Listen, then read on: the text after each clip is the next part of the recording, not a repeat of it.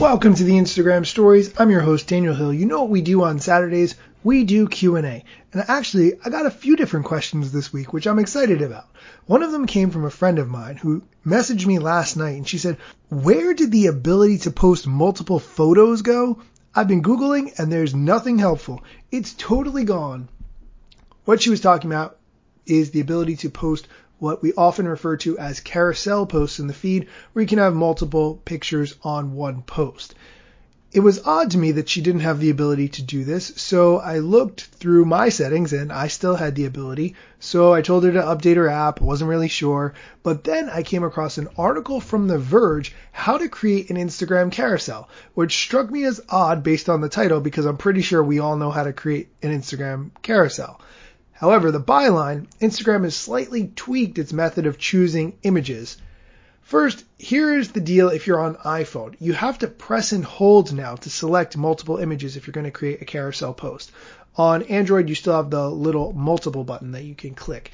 There's an editor's note on the Verge article, though. It says, according to a Facebook company spokesperson, the issue described below with the iOS carousel feature is attributable to a bug. Quote, "We're aware that some people are having trouble accessing the select multiple photos feature in Instagram due to a bug in the latest iOS update and are working on a solution." End quote.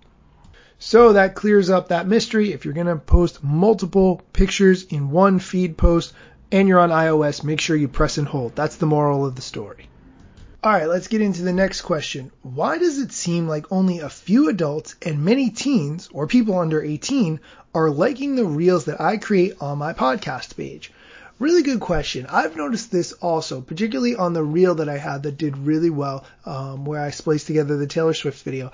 And I noticed that a lot of the people who liked the reel were very young, but were also using private accounts. Does that mean that everyone who watched it fit those criteria? Probably not.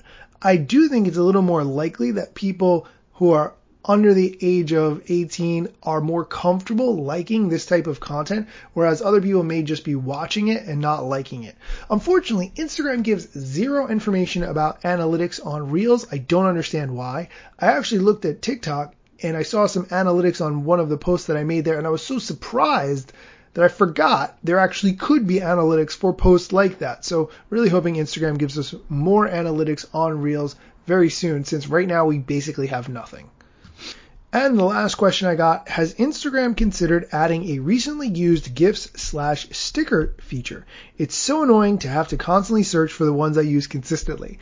A great question. I am not aware of that at this point in time, but I think that's a great suggestion. I will definitely try to mention that to the powers that be. Not like they listen to me, guys. That's not how it works.